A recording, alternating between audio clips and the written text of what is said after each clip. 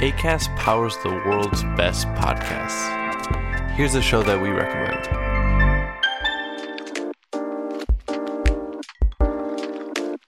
When we feel better, we do better. That simple message is what Feel Better with Tara Stiles is all about. We share informative, inspiring, and healing conversations with respected leaders whose work embodies the action of making our world a better place. We also share simple practices based in meditation, Tai Chi, and gentle yoga that are a relief to breathe along with, whether you have time to stretch out on the ground or you're busy getting ready for your day. Settle in and enjoy learning something new that will surely support your well-being, inspire your creativity, and help you feel a whole lot better. Acast helps creators launch, grow, and monetize their podcasts everywhere. Acast.com.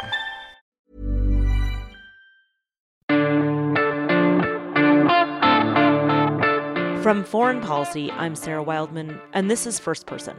This week, Jill Lepore on the difference between American patriotism and nationalism.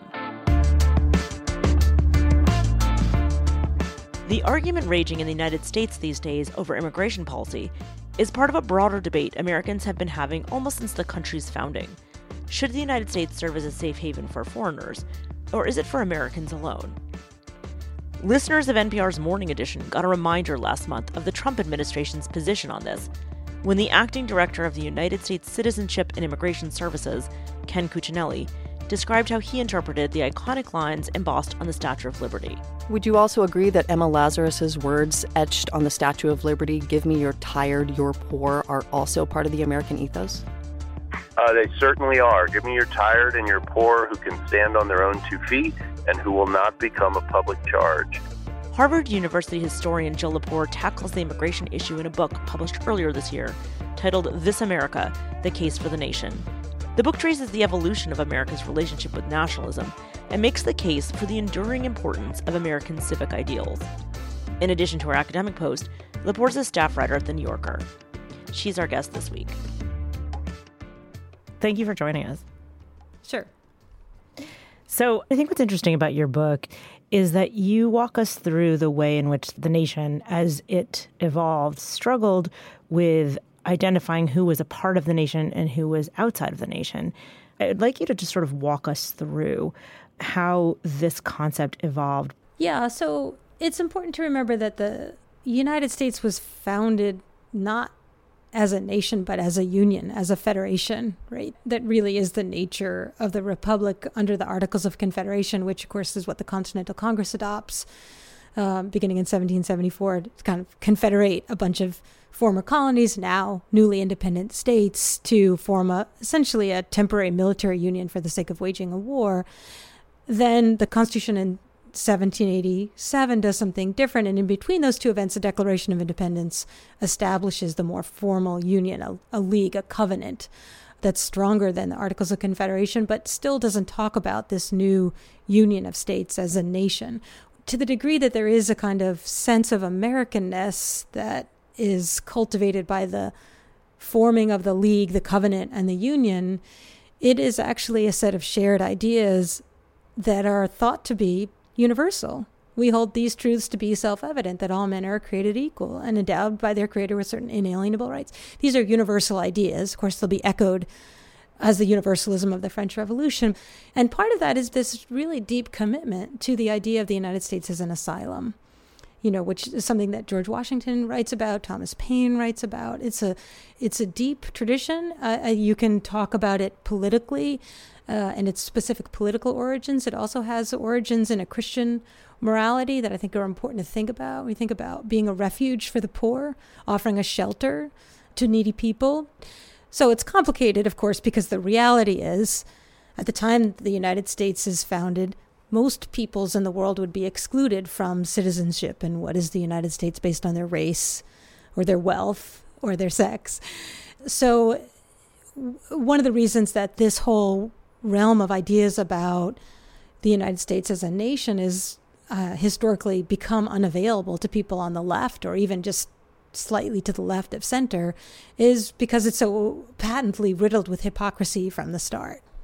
You cite extensively Composite Nation by Frederick Douglass, which comes out in 1869, which he talks about how the U.S. was founded on difference, which seems a fundamentally different take on how the United States is portrayed in that sort of Tea Party look at the history. I want to talk about that, but I'm going to back up for a minute to go to the Lincoln-Douglas debates in 1858, right, when Lincoln and Douglas are vying for a Senate seat in Illinois. And it's a perfect example of this contest of ideas between the liberal vision of the nation and the illiberal vision of the nation. Because what Stephen Douglas says is, when I read the founding documents, I read that this country was founded by white men for white men and their posterity forever. And that's what I see when I read the Declaration of Independence. And Abraham Lincoln says in his, rebuttal, what documents are you talking about? Like, you could read, we could ask anybody in the whole world to read these documents, and nobody could find in them your position. Your position is an invention. And Lincoln loses that election, but of course, when he runs against Douglas in 1860 for the presidency, he wins, and Lincoln wins the argument. That's what the Civil War is about, and the people who hold that position win the war. But what Douglas saw by 1869 was that the Confederacy, which takes the position that, of course, Stephen Douglas had taken, that the country was founded by white men for white men and their posterity forever. That's what the Confederacy's ideology was, that the Confederacy's in some danger of winning the peace. And Frederick Douglass, when he goes on this speaking tour in 1869, when the country is dealing with the 14th and 15th Amendments, or addressing the question of immigration, birthright citizenship of the 14th Amendment, and voting rights in the 15th Amendment, what Frederick Douglass does is take Lincoln's argument, which had been Douglas's argument in the 1850s too, and takes it a step further. And he says it's not just that you can't find white men in their posterity forever in the founding documents.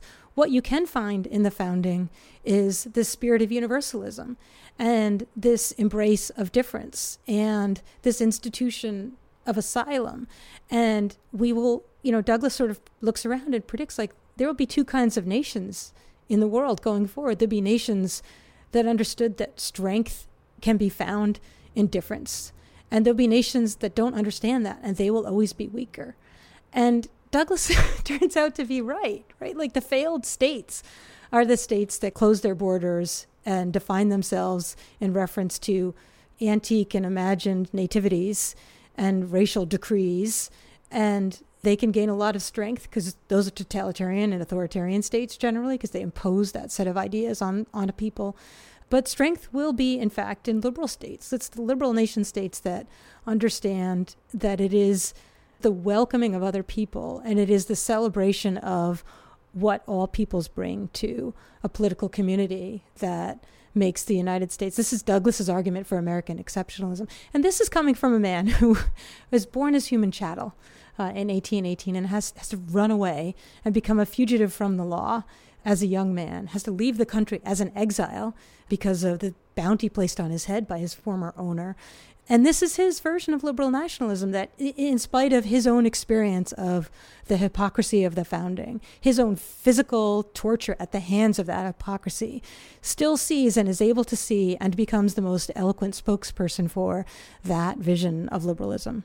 I mean, the tragedy of thinking about Douglass, in this parable-like way is, of course, the 14th and 15th Amendment do get ratified, but then they're not enforced because Reconstruction comes to an end and the regime of Jim Crow arises by the early 1880s, and then a regime of immigration restrictions starts. So by the end of Frederick Douglass's life, these promises that people have given their lives for and fought for, white and black, the soldiers from the Union who fought during the Civil War fought for this vision of the liberal nation, have been betrayed by the regime of Jim Crow.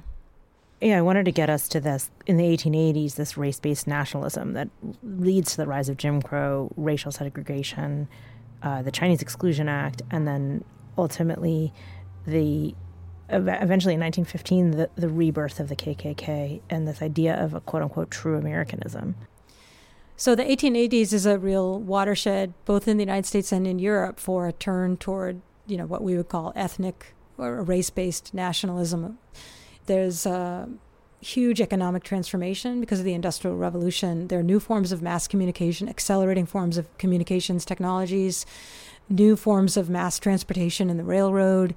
And when people and goods and ideas move across borders more quickly and more easily than they did just a few years before, people tend to get anxious about borders. And so there is a great deal of new concern in the United States and in Europe about immigration and about racial hierarchies within nations. And in the United States, that takes the form of the first federal law restricting immigration. The borders were open until 1881 and the Chinese Exclusion Act. And the first Jim Crow laws, which mandate racial segregation throughout the former slave South. And that regime goes unchallenged by Northern progressives. This is the great failure of the progressive movement. There's plenty of opposition to that regime. That opposition comes from, like someone like the anti-lynching crusader Ida B. Wells. It comes from many quarters, but it doesn't come from progressives. And it is largely embraced by populists, by left-wing populists who are economic populists, tend to be from the West and the Midwest. So it kind of goes unchecked all the way to the point where you get to the election of Woodrow Wilson, a Southerner, a segregationist. Huge transformation politically in the United States when Wilson is elected. He segregates the civil service. He segregates Washington, D.C. And 1915, of course, then, marks the birth of the nation, the D.W. Griffith film. It's a sort of fantasy about the great KKK, and the KKK is reborn on the back of that, aligns itself to a considerable degree with the Democratic Party, which is white Southerners still at that point. Blacks are wholly disenfranchised. So you get by 1924, the next big turn, and really, I think, the high point of a race-based nationalism in the United States, which is the National Origins Act of 1924. And these are the quota laws that restrict immigration significantly. Yeah, so it restricts immigration from Europe for the first time. So the Chinese Exclusion Act had restricted immigration from China, and there have been other somewhat similar measures. But the 1924 Immigration Act establishes quotas, and they follow a regime of the scheme of eugenics. So the distinction is made then, not who can stand on their own 2 feet, but who has blonde hair and blue eyes and who has darker skin and darker hair and darker eyes. So it's basically a Northern European versus a Southern European distinction. So if you're Hungarian or Italian, Jewish, anywhere from the south of Europe, it's almost impossible to get in after 1924. My father, who's the first person in my family born in the United States, his parents had just gotten in from Italy, and his middle name was Amerigo, because it was sort of a celebration of that. You could start a new life, but he was born just months after that act was passed. You couldn't start that life after that.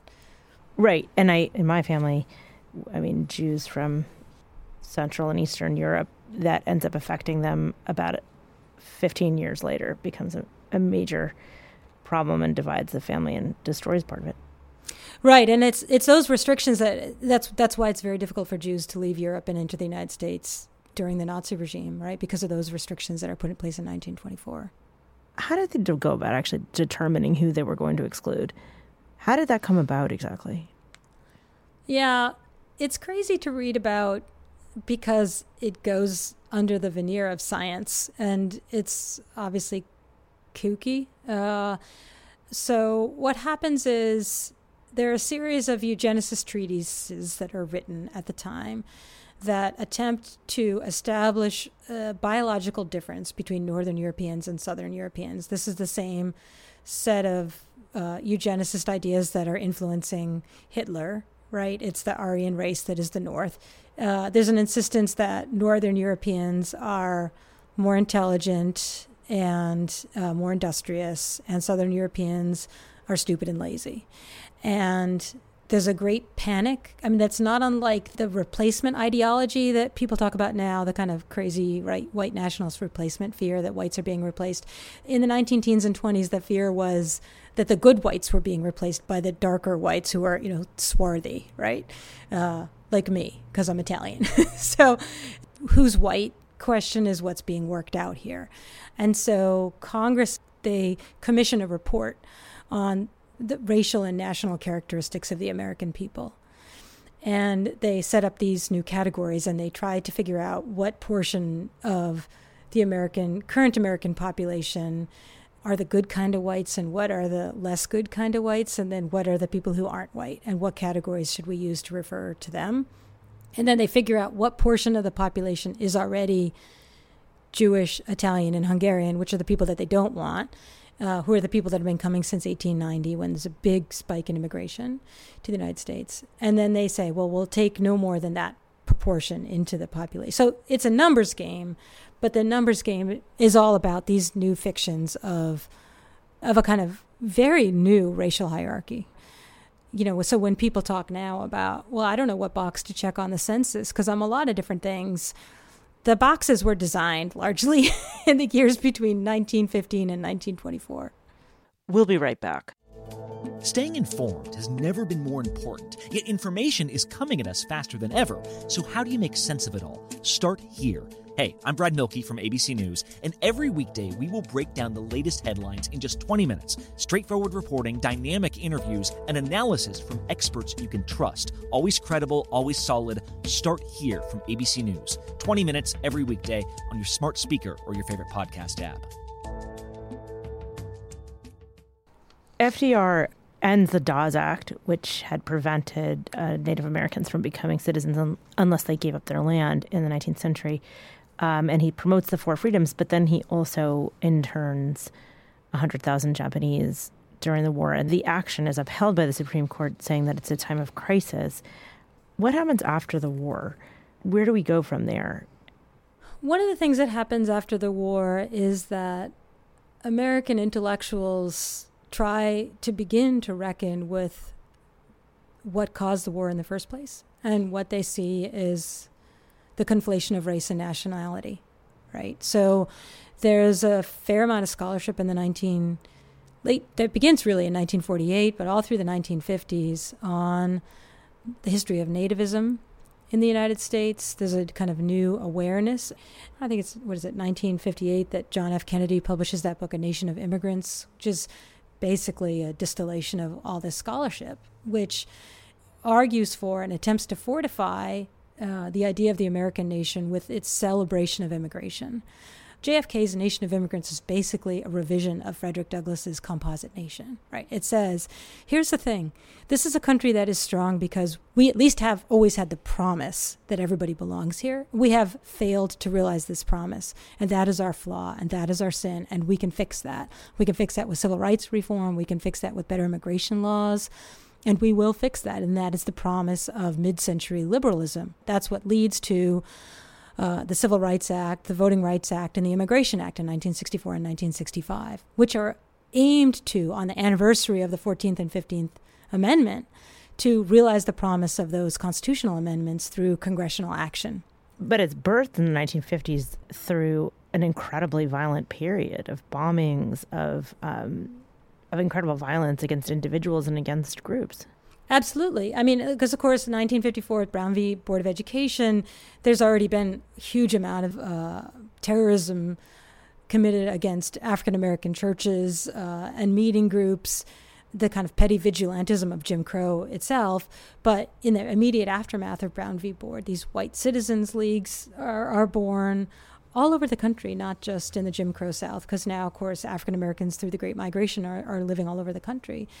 So kind of just to circle back to where we began with thinking about how is it possible in 2019 to say that, to try to rewrite Emma Lazarus's invocation of the Statue of Liberty, it's because it's always been possible to do that. There's always been this battle between these two visions.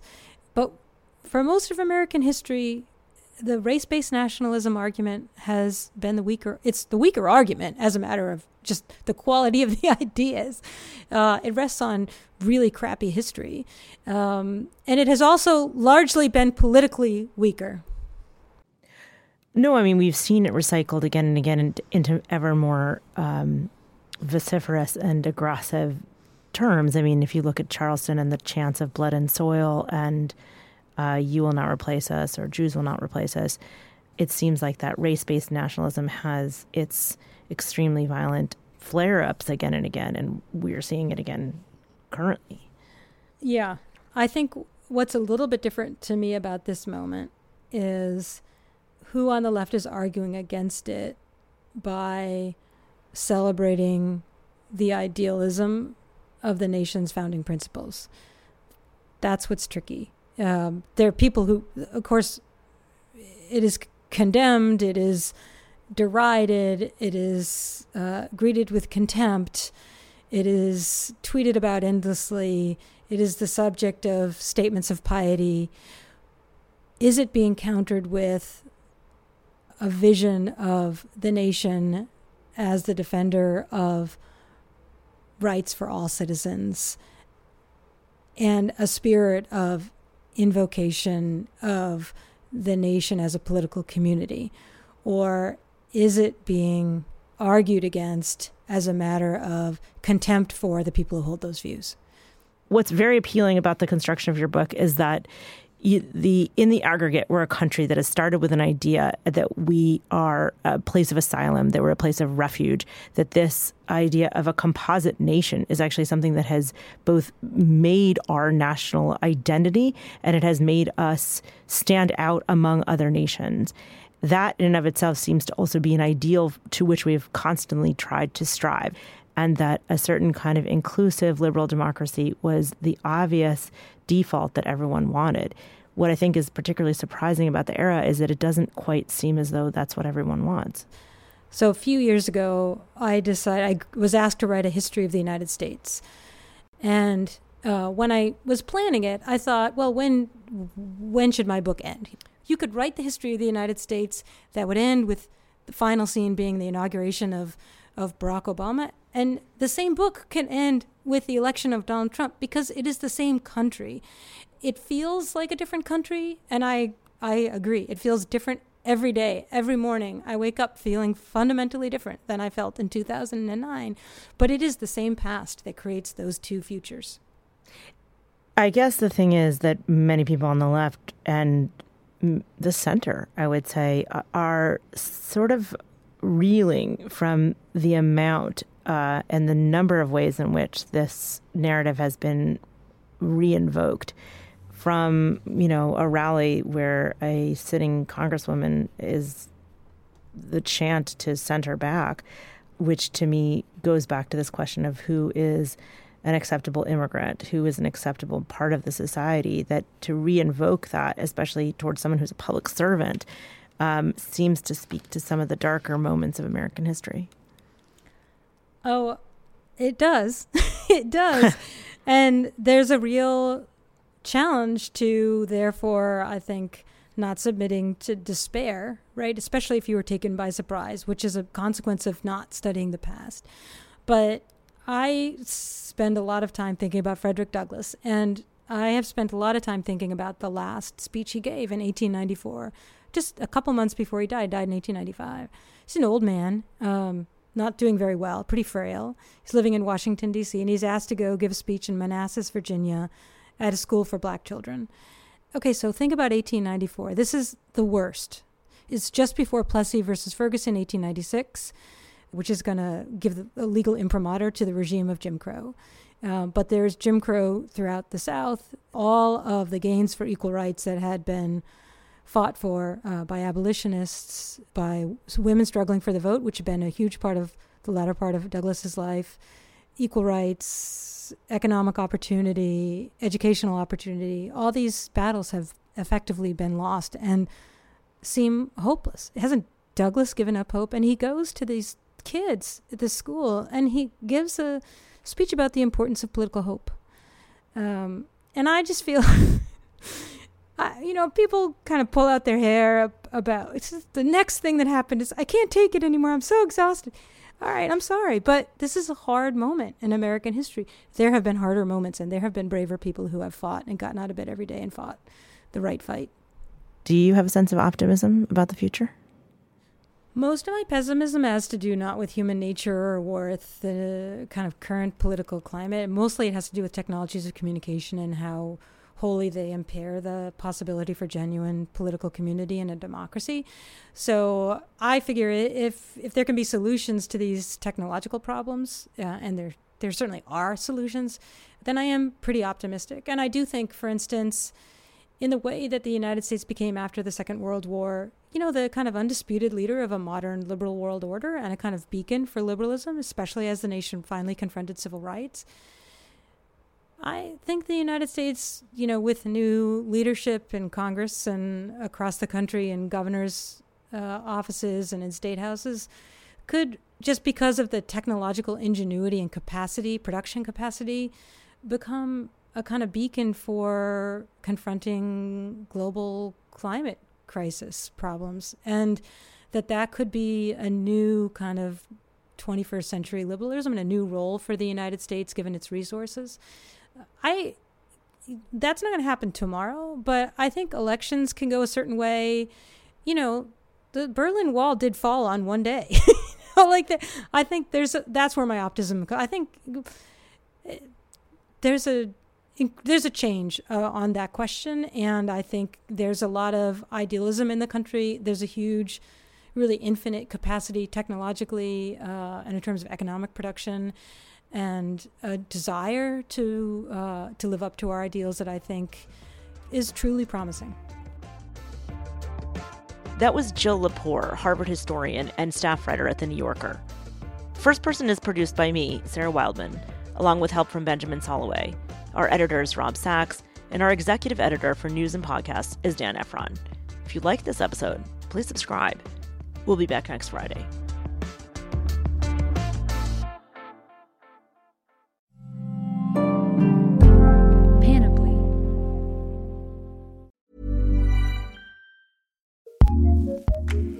Acast powers the world's best podcasts. Here's a show that we recommend. Hi, I'm Anna Faris, and I have this podcast fittingly titled Anna Faris is Unqualified, where each week a different celebrity and I attempt to give relationship and dating advice. Recent co-hosts have included Matthew McConaughey. You got somebody you care about, you lost track of them. Go find out. Margaret Cho. Vacation sex is always irresistible. Gwyneth Paltrow. I could make it all about them and not have to focus on my own problems. And Seth Rogen. So if you're wondering what your favorite celebrity or I would do in your situation, just listen and subscribe to Anna Faris is Unqualified. Free on Apple Podcasts, Spotify, or wherever you listen to podcasts. Acast helps creators launch, grow, and monetize their podcasts everywhere. Acast.com.